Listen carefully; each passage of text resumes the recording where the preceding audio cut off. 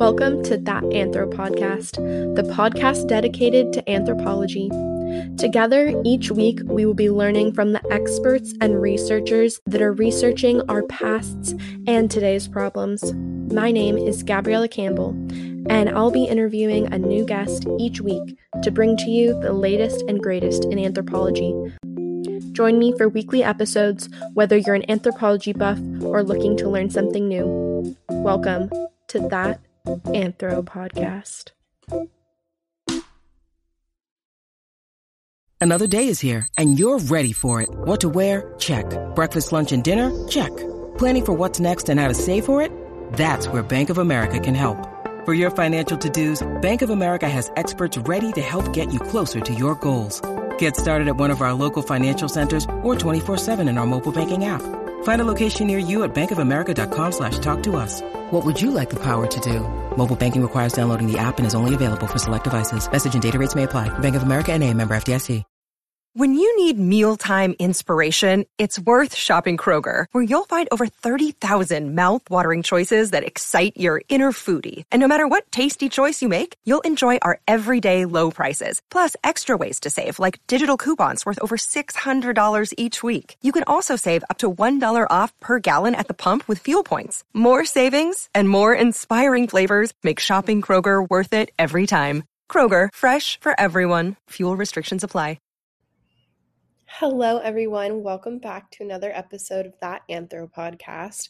I'm really happy that you're choosing to listen to my podcast, whatever time of the day it may be where you are. Today we have Dr. Murray Cook, who is born and raised Scot, and he is a Scottish archaeologist. He works on both the commercial and the research side, and he runs a field school, all of which are things we're going to talk about today. And the beginning of my saying hello to him and introducing people to the podcast got cut off because I didn't have the best reception. When it rains here, the reception in our house gets terrible. But I wanted to introduce the episode and say a big thank you to Dr. Cook for coming on the podcast. It means a lot when people, especially international folks, devote their time to having an interview with me. It means a lot. So I know you're really going to enjoy this episode. And I'd like to also say thank you to a former guest of the podcast, Griffin Fox, who attended Dr. Cook's field school this summer, for connecting the two of us. Yeah, without further ado, let's get into the episode. Oh, thanks for that, Gabby. And please, just Murray, no problem at all. All right. Looking forward to this. Awesome. Well, the first thing I have a question about is your history with getting your degree in anthropology, but also, have you lived your whole life in Scotland? Yeah, I've lived my whole life more or less within a kind of 30, 40 mile area from where I was born. Scotland's a very small place. Whenever I have friends from America, Canada, Australia coming, and they say, "Oh, can we go to Orkney?" And it's about a 3-4 hour drive, absolute minimum, and that feels like a long way. So it's always this contrast with anybody from a much bigger country. So no, Scotland's a tiny place, but lots to do, and no need to move anywhere really. Though I've had a few jobs, but no, I've always lived in Scotland really. Undergrad was in archaeology, not anthropology. We a big difference. That was in Edinburgh. Then I worked in the profession for kind of 10, 12 years, and decided to do a PhD. And that was again at Edinburgh because I did it a particular route. I did research by research publication. So I did the work first, published it all, and then submitted a body of work to Edinburgh for consideration. And it's a kind of, I'd done the work, but I did it in a year. So I summarized it all. And I could do that at Edinburgh because I was an Edinburgh undergraduate. So it's quite a good system. Yeah. And I think the whole publishing articles as a PhD dissertation is becoming more and more common, even here in the States. And I really like it. I think it's a really great way to to get people started on their building their academic profile, like right from the PhD. Did you feel that way? Well, it was a question of I'd done the work because what was happening. I was a manager in a kind of archaeological consultancy, so I was doing less and less field work, and I thought, oh, I really would like to do some. So engineered the field schools, and I did 2 weeks a year with an overarching research strategy, and then eventually that was of sufficient merit to warrant the PhD. But equally, PhD by publication is a fraction of the price. So I paid £1,500 for the PhD, which I think is about the cheapest one you can do. Yeah. No, I can imagine. The downside is I have no teaching experience.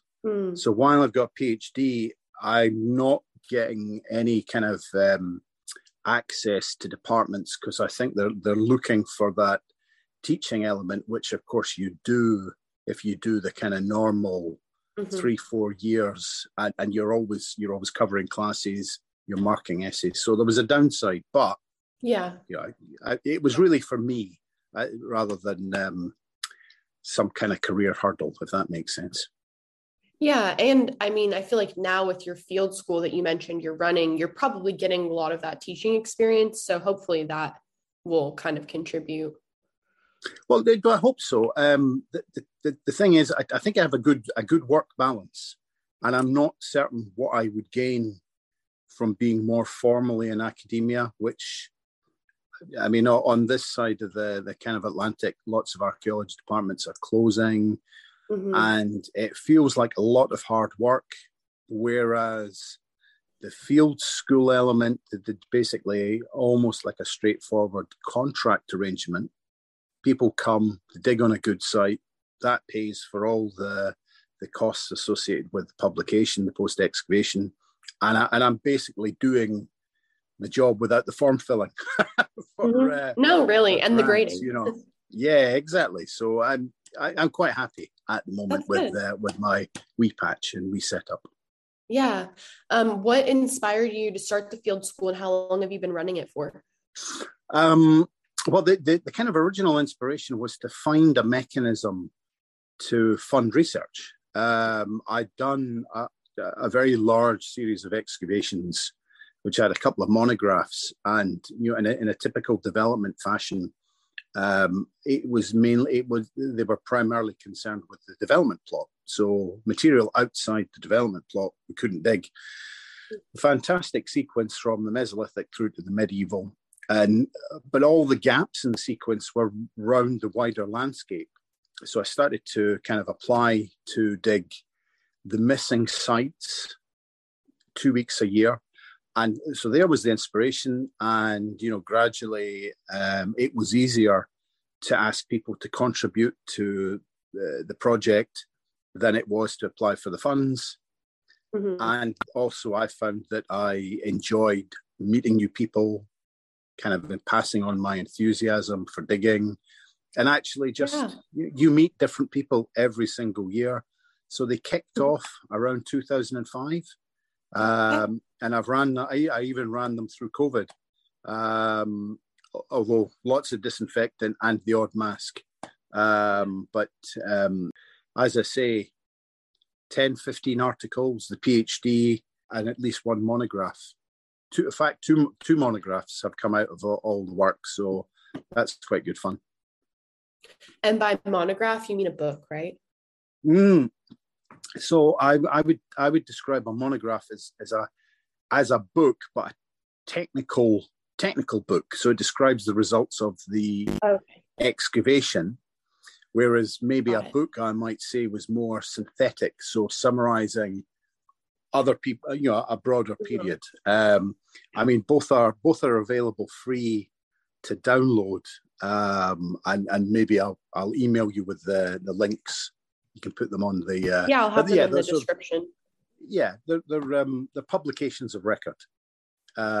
So rather than they do synthesize the period under concern in the site, but it's lots of raw data. So cool. Yeah, new term for me. I learned just as much on the podcast as the listeners do, but I think that that's part of the fun. Yeah. So when you have students working on the field site, what's their first day like? What are you introduce them to? Do you do a history of the area? Do they just start digging right away? Because I think like lots of people that are listening, we have an audience of a lot of undergrads. So I kind of want to prepare them for what a first day or days on field school might look like. Well, the first 20 minutes is always carrying the tools. Oh, of course. Yes, of course. Carrying the tools to site.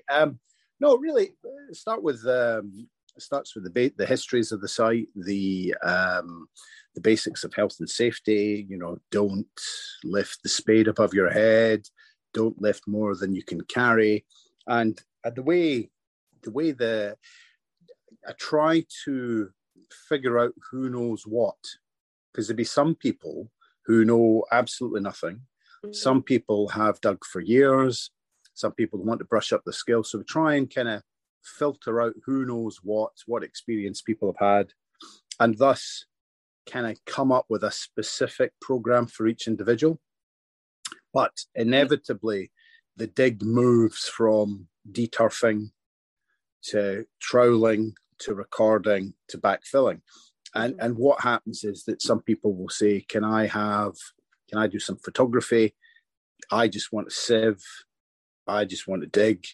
And, that range of experiences, range of choice that an individual makes. So if people want to do one particular aspect, that's what they focus on. And then within lots of the field school, I kind of every now and again, well, it's actually not every now and again, I have between 1 and 5 people on longer term placements with me. And what they do is they come to more than one dig.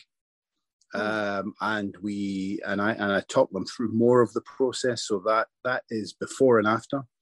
So we get involved in the design of the project and the writing up the project. And sometimes it forms a thesis topic.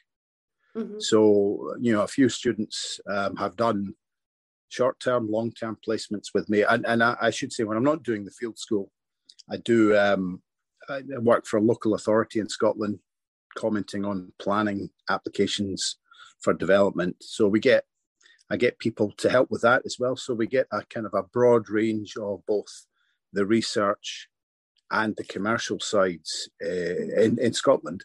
And I was just thinking, someone has been working with me for 2 years through their undergraduate. I had someone else who graduated last year who did 4 years worth, and she would just come to every dig. Our thesis topic was one of the sites we dug together. Her name will be a co-author on the publication. Mm-hmm. It's a good way to learn, because you go back and you repeat and you repeat and you repeat, and it's great to learn. But there's so much going on. There's new names, there's a new place, there's new techniques that you always forget something. So you have to go back over things, draw the section again, talk about context recording, talk about stratigraphy, how to clean, how to clean up soil, why you shouldn't use a brush. And that steady repetition of things, I think, is what you need to kind of hit the ground running. Mm-hmm. If you're looking for a job in it, if you're looking to be a researcher, well then, or in academia, you need the publications. So again, there's an element, if you can start writing, which we've done, which I do all the time. So, and that commercial side is kind of like, for anyone that's listening, it's kind of like what I imagine CRM is like here in the States, in that it's consulting every time something new is being built. There's survey and sometimes excavations that go on before a building or a parking lot can be put down. Exactly the same thing. So my role is to develop a spec if there's something of interest, and then that's tendered out to commercial contractors, and they do it. So the CRM over the other side of the Atlantic, and we just call it contracting and consulting. So exactly the same thing. Yeah. So currently, what sites are you working at, or what projects are you working on that we can talk about? Oh, well, loads. I've just been digging an early medieval church boundary. So this is Pictish, dating to around 700 AD. It's called Logie Old Kirk. And the name there, we think, is a corruption of locus from the Latin. So the place, probably meaning the holy place. And when churches are so rare, they don't necessarily have names, just the Latin phrases. And this, we think, is founded circa AD 700 as the kind of Pictish ruling classes defeat the kingdom of Northumbria, push their boundaries south, and as well as a political reorganization, they bring a religious reorganization. And they found a number of, they found churches, they have a royal cult, and all this happens. And then this church stops being important 300-400 years later, but we have, now we call them Viking hogbacks. They're not really Viking burials, but they're kind of stone burial monuments in a Viking tradition or a Viking inspiration. So there are up to four of these at Logie. So we think it's important between AD 700 and AD 1000, 1100, and then its political significance drops, and it's just another bog standard church. So this one, we've been digging the northern boundary, and I've been doing this with I run a college night class as well. I'll be digging that with the students from there to try and see if we can spot an earlier boundary. We've got 500-year-old pottery. We think we've got the 500, 600-year-old boundary outside the 19th century boundary. And then beyond that, there's something else. But we keep running out of time, small seasons. So that's quite good. I think I've been working on for 3 years, which is very exciting, is a very, very extensive piece of rock art, rock carving, multi-period rock carving. And at one end, there are quern roughouts. So, a rotary quern for grinding corn. Yeah. Yeah. And so we think that those are Iron Age to medieval. It's also got cup mark stones, so the kind of late Neolithic, early Bronze Age art. But then, very, very significantly, it's got a large extent of polissoirs. And polissoirs are Neolithic polished stone axe grinding grooves, right? Which is quite a mouthful. So the polished stone axes are the thing that 6 to 7,000 years ago, where the trees are chopped down, but they're also they're not just utilitarian. They're also, we think, they have a diplomatic or a religious function, the more kind of ornate of them. And we have this very, very large set of grooves, and there is struggling to confirm how unique it is. There are 2 or 3 in Scotland. This is the biggest by a significant factor. It's probably one of the biggest in Britain. And one of the Irene that I was meeting with this morning to talk over it, we're trying to work out if there's how common should these be? How far do you travel to grind a Neolithic polished stone axe? Do you travel for a day, a week? Given that there's only 2 or 3 in Scotland, is this the main Scottish one? or Yeah. is it that we're not finding them? And so we have this center of pilgrimage, I think. So it's both utilitarian and a pilgrimage point where you're actively making a decision to come to ground these axes. And are you doing it at midnight? Are you doing it at the summer solstice? And it's in this incredible bowl-like location between two major rivers with hills on a kind of a 360 hills and mountains. And you have this dome in the middle of a bigger basin. And clearly the hills, the mountain ridges have some kind of significance. Are they gods? And you can imagine, and the big debate we're having is how many axes are there in a kind of 10-mile area, a 20-mile area? Are any of the axes that are ground there in the wider environs? And we don't think they are. We think people are walking for mile after mile after mile to come to this location, which is, the thing is unique in Scotland, maybe unique in Britain. How far does that go in terms of its significance? So that's very exciting. But that's very exciting. That's volunteers. So I've been doing a day a month, a day a week, that kind of thing, as the weather permits, for the last 3 years. We begin backfilling tomorrow.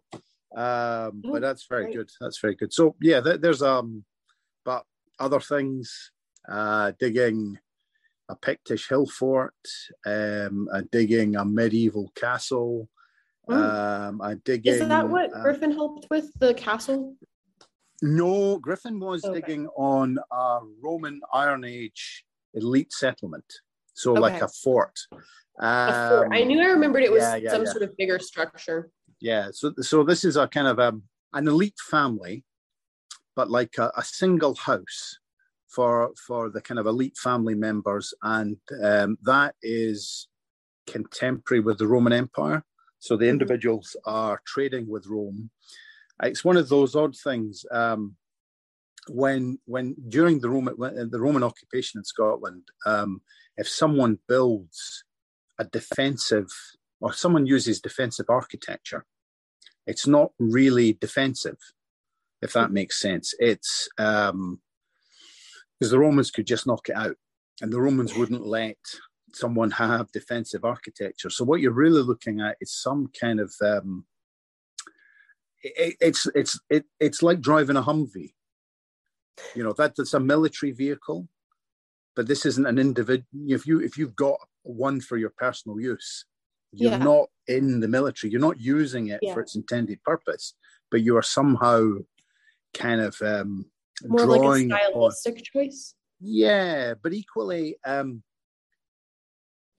we think with these hill forts that they're trying to create the impression of a warrior aristocracy.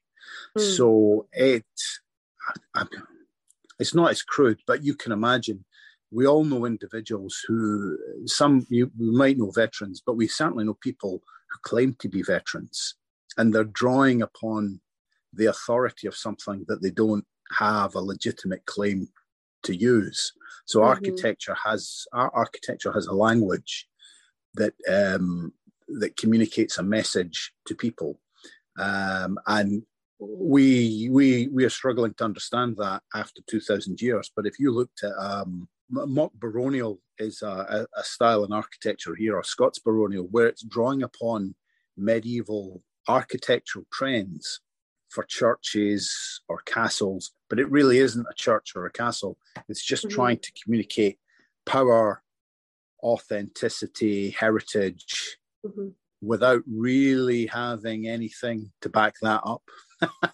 Got it. Got it. Yeah. Yeah. So, I mean, a lot of what I do, explicitly, I do the field schools over the summer, and the money, I spread the money across the rest of the year doing other things. So yeah, Griffin was at the King's Park Field School, the excavation there. But equally, I've just done We did the castle, and this is a medieval castle that's turned into an 18th century garden. It's very odd. So the house, they move house. They have a castle, and they get money. They probably get money from empire. So they kind of probably from India, the kind of empire possessions in India, and they knock the castle down and build a bigger house. But they keep the castle as an element of their garden, like a folly. So you could walk around the garden and go, "That's where we used to live." And it's, you know, it's what you do if you're seriously rich. Yeah. So yeah. Do they have mini golf in Scotland? Sorry, say that again. Do they have mini golf in Scotland? Yeah. It reminds me of that, how it's just like there'd be like a little fake kind of castle thing.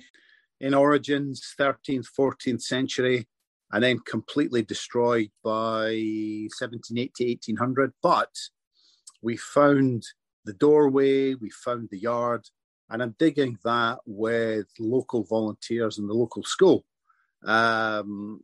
So, you know, what else? Stirling, where I am, is actually the kind of the birthplace. So you know what Plaid is. I mean, you're a Campbell. So do you take your tartan seriously? No, I actually don't know anything about my Scottish heritage other than that I have it. Right. Well, so every your name Campbell, right, has a tartan, a family tartan, which you might call a plaid, right? So it's a specific pattern. Now, a lot of that is kind of, it's not made up, but it's exaggerated, right? And it's exaggerated to encourage people to buy tartan, right? So the people that come up, and actually I should say, not to mock it. So tartan is the traditional cloth of Highland Scotland, Highland Gaelic Scotland. It is specific tartans are connected to specific families. It gets associated with the Jacobites. So if you've seen Outlander, you know that the Jacobites are basically a rival royal family who keep trying to get the Scottish and English throne back. So the Jacobites launch a series of rebellions from the late 17th century all the way to 1746. And tartan becomes associated with Jacobites, right? And the British state are so scared of the Jacobites that they ban the wearing of tartan. It's actually a criminal act to wear tartan. And, people are arrested, people are shot. It becomes a symbol of rebellion. Now, it also, once the Jacobites are dead and buried, it becomes incredibly fashionable, right? Because, the way rebellion can become safe. It's like punks now. Punks are safe. And although, so tartan becomes a symbol of rebellion, then it becomes safe. And because it becomes safe, it becomes fashionable. And the person, and the kind of modern tartan industry where you might say you need the Campbell tartan. And then the Campbell tartan, you might have 3 variants of the Campbell tartan. You might have a hunting tartan, a dining tartan, a military tartan. And that then means that you need to buy 3 kilts. And the person that comes up with all of that is based in Stirling. And over the summer, I was digging their weaving mill. So the origins of tartan. So just to kind of find out where that is, what survives in the ground. So, I mean, you can see that across the course of that, I've been digging from Neolithic material all the way through to 18th century industrial stuff. So I just dig whatever I feel I'm interested in, whatever there is a particular aspect. My long-term research consistently that I do is kind of 1000 BC to 1000 AD with a real focus on kind of 200 BC, 200 AD. So before the Romans, the Romans, and then the impact that the Romans have on Scottish society and how that changes. The introduction of Christianity, the introduction of literacy, and then all of that creates the kind of the political maps of Scotland. So the border between England and Scotland. Mm-hmm. So there you go.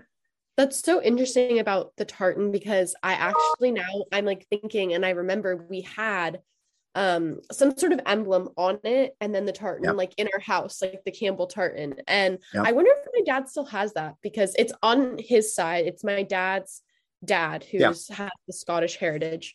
But also when you're excavating like the weaving mill like that, it's so funny because your evidence, and we were actually I'm in a sacrifice and violence class with Dr. Hagen Klaus. I don't know if you're familiar with the name. He's a bioarchaeologist, so you're probably not. But anyway, we were talking about, what preserves in the archaeological record, and how we were talking about Vikings, and a lot of things were wood, and that doesn't really preserve. So it's funny how, you're looking at a weaving mill, but there's so much context that's missing from the actual like textiles that they were producing. And I love archaeology, but I also sometimes am blown away by what we are missing in the record. And I guess that's where like ethnohistories, like you were talking about, come in. Yeah, I mean the kind of the thing I take is that basically history allows lies to be told, because whoever writes a history is you're writing a version of events probably to justify a current political situation. So, it's this kind of, right. So, in kind of preppy schools in America, so if you think about Clueless, right? Yeah. Those plaid skirts are worn by the kind of the young women, right? Yeah. The reason that happens is that in 19th century America, kilts were worn by young men. And there's a transition from the kilts being worn by elite young men to becoming elite young women. And that's undocumented. And how, and now, so that whole, and basically, how do you go from something that you would be shot in 1748 in Scotland, you'd be shot for wearing a kilt. And how does that same material, that same costume, end up being appropriated by young women in kind of elite educational institutions? So all of that's missing, let alone the last 200 years worth of kilts, because it's all disposable, it's all rotted, it all vanishes. I think, but then the facts that you do get from archaeology are incontrovertible, but of course that's where our interpretation comes in. A big do you know what vitrified forts are? Have you heard of those before? I have not.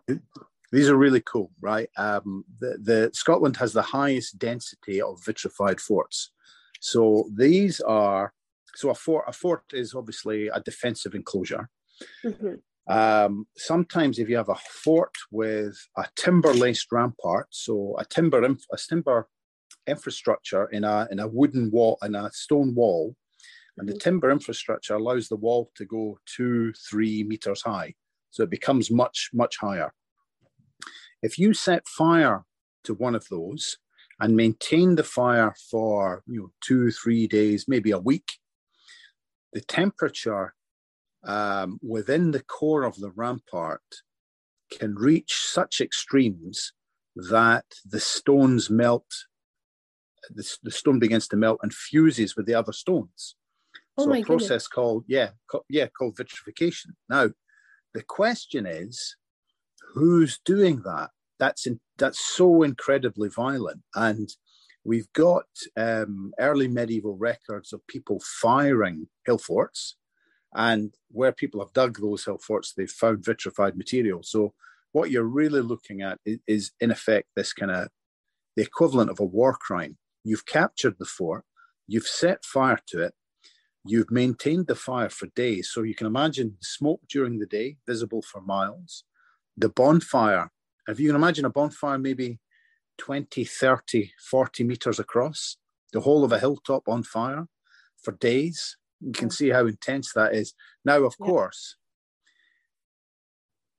enemy action, right? That makes sense where we have a historical context, but we also get it in the kind of prehistoric period. And in the prehistoric period, we have no written records to explain what's happening. Mm-hmm. So is it enemy action, or are they doing it themselves? Is it ritual destruction of a fort? So is it ritual construction and then ritual destruction? And all of this is particularly fascinating because how on earth do we know? And all we have is the fact that it was set fire to, but the firing was so violent. I mean, it's basically the best evidence for violence in the Scottish prehistoric record, because it is fiery destruction. So yes, absolutely. Personally, do you think that if you were to hypothesize, which do you think it is, enemies or ritual? Well, I have published on this and I hedge my bets. I think that in small scale forts, in an AD context, it's enemy action. Mm-hmm. But there are one or two forts that date to kind of 500, 200 BC. They're absolutely enormous. They're on incredibly high hills. The ramparts are 6 meters wide, 2 to 3 meters high. They don't have entrances. They're not associated with internal settlement.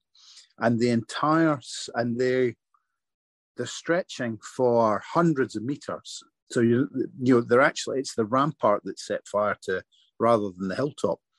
And it's clear that the prevailing winds would require you to do this over several attempts. Mm-hmm. So I think you're looking at ritual construction. Have you heard of the European term Verikschanza? So it's a kind of a ritual enclosure like a nemeton. So there's a kind of an area of thought that people are building heavily built ritual enclosures, so you can't see what's going in. They're not defensive. They're just designed to be screened so people can't see what's going on. And maybe the construction is ritual, like a massive amount of volume of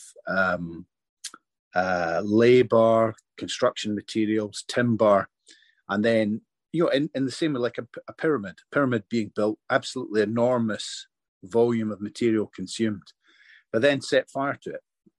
And if you thought about, say, Tutankhamun's tomb, all that wealth, it's not destroyed, mm-hmm. but it's sealed. So maybe the destruction of this fort that you build up as a gift to the gods. But that really excites me, the vitrified forts.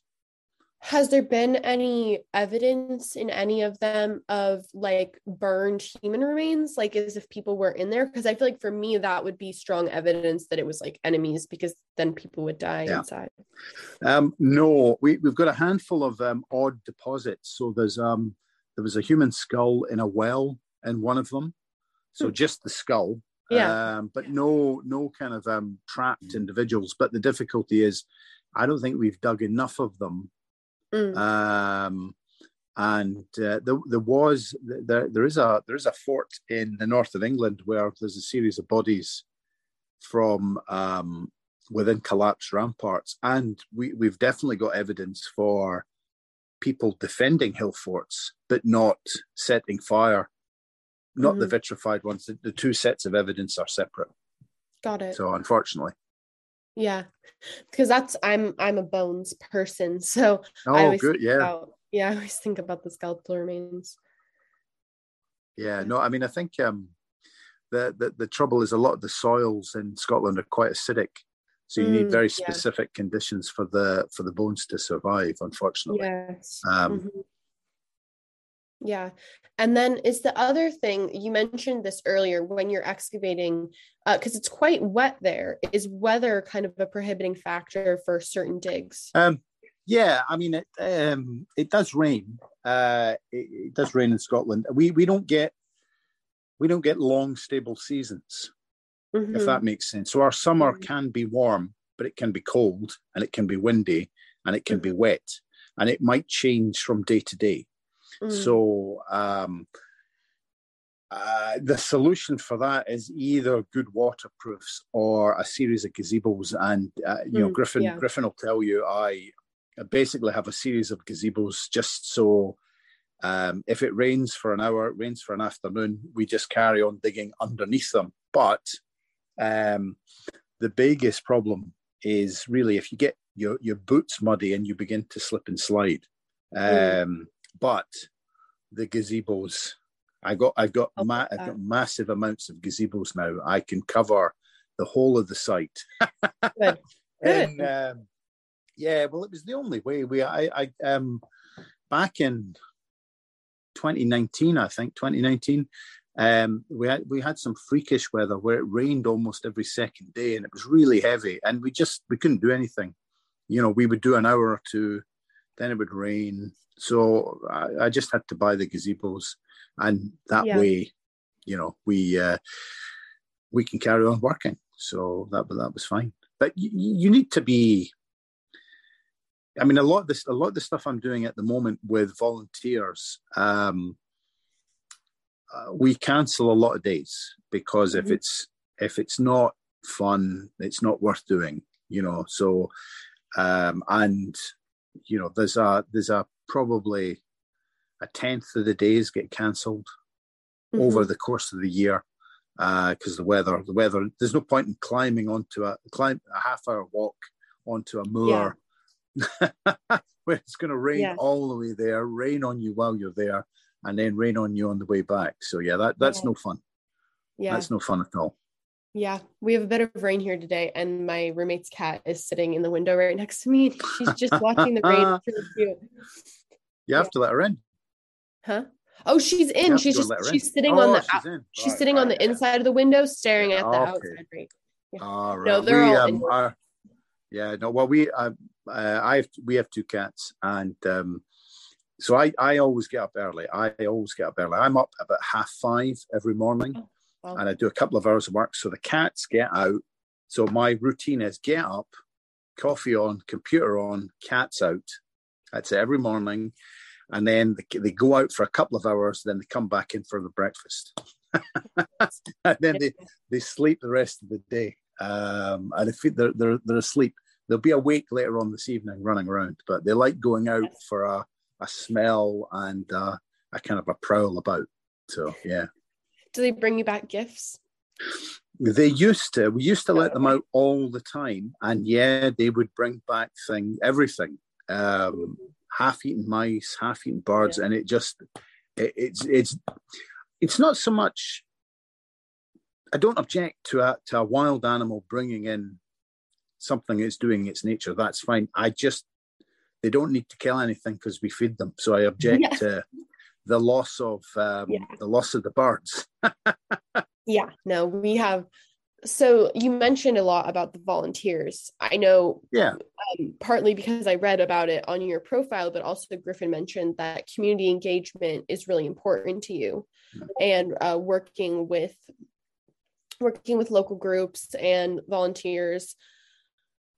What do you think the benefits are for that, especially in a smaller place like Scotland, where everything, for example, I feel like here you can have some community engagement, but it's not so widespread because we have such a big community. In a place where you have a smaller community, do you feel like it has real impacts in the tangible impacts that you can see in your community?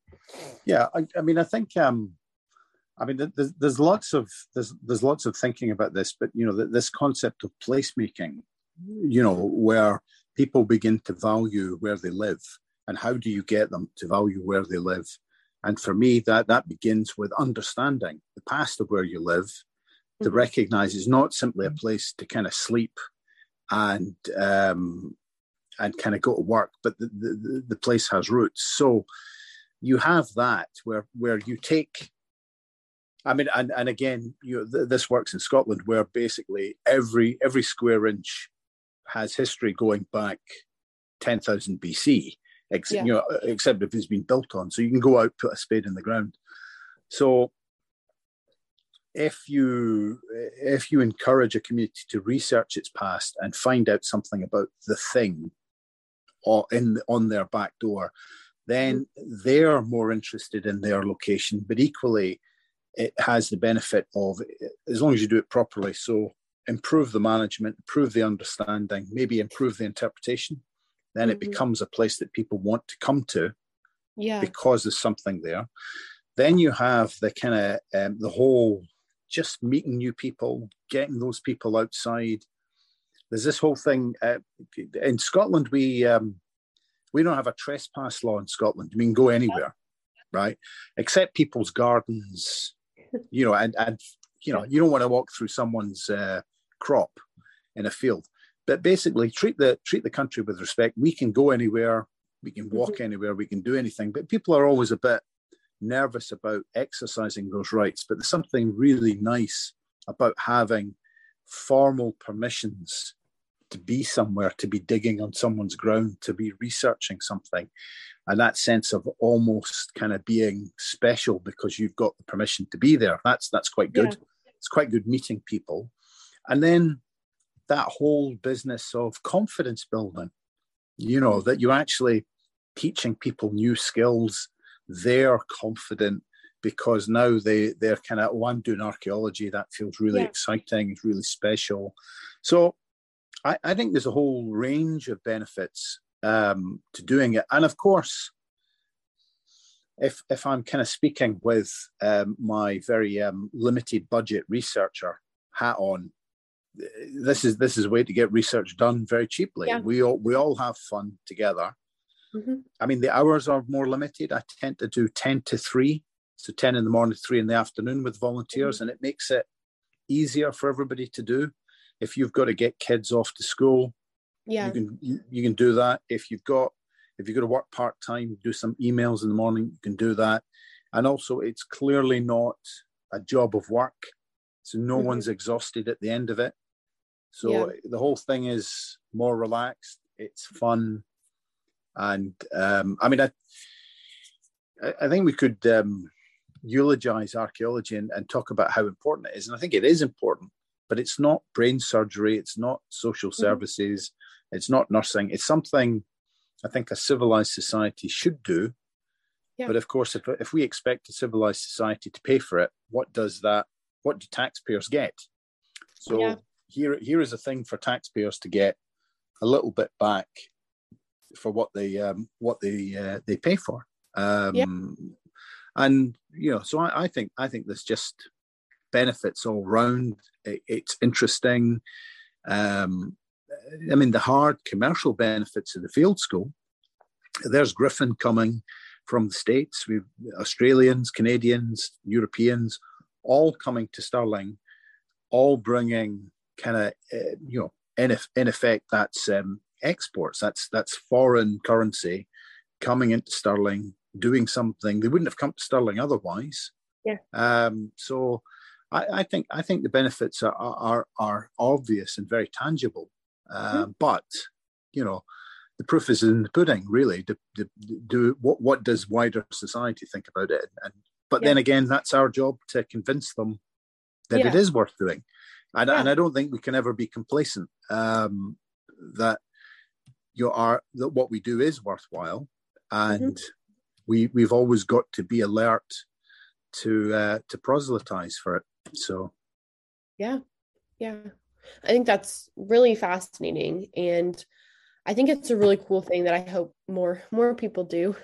I think the community engagement is really important. I think kind of one of my final questions is, what are some of your favorite things about Scotland or Stirling in specific? Your favorite things that you would tell people about that have never been there that might convince them to go visit? Well, I think Scotland is just an incredible place. We're very friendly. We have kind of the world's largest cultural festival, the Edinburgh Festival. We have incredible hills and mountains. This whole right to roam thing, which is the no trespass law. You can go anywhere. You can go swimming in our rivers, in our seas. No one's going to shout at you. very friendly. I think in terms of kind of Stirling, Stirling's this astonishing medieval kind of defended city. It's on a former frontier. The border keeps changing in Scotland as we're kind of fighting each other, fighting the English, and Stirling sits on the frontier. So you want to understand Scottish politics, Scottish military history. There's no better place to do it at Stirling. Yeah, that's awesome. Thank you so much for sharing that. I think no problem at all. Scotland's definitely been on my bucket list. I'm just waiting to like not be a broke student to be able to travel, because there are so many places that I would love to go. Scotland's nice. You need to come home. Yes, I know. It's funny. I actually, until you mentioned that, I was like, oh yeah, I am Scottish. I kind of forgot that. That's okay. Don't worry. Yeah, just to show how little we appreciate our heritage. Yeah, no, don't worry. It's you're always welcome here. Thank you. Does your family have a tartan? Yeah, I, strictly speaking, am a MacDonald. Cook is my step grandfather's name, so that's just kind of one of those things. And a couple of generations ago, but no, I'm really a MacDonald. So cool. There you go. I'll have to look it up. I'll post it. Yeah. No, don't worry. Yeah. Yeah. That's absolutely. Awesome. Well, I think that's all I had to ask. I really appreciate you taking the time. No problem at all. It was a pleasure, Gabby. Thank you very much.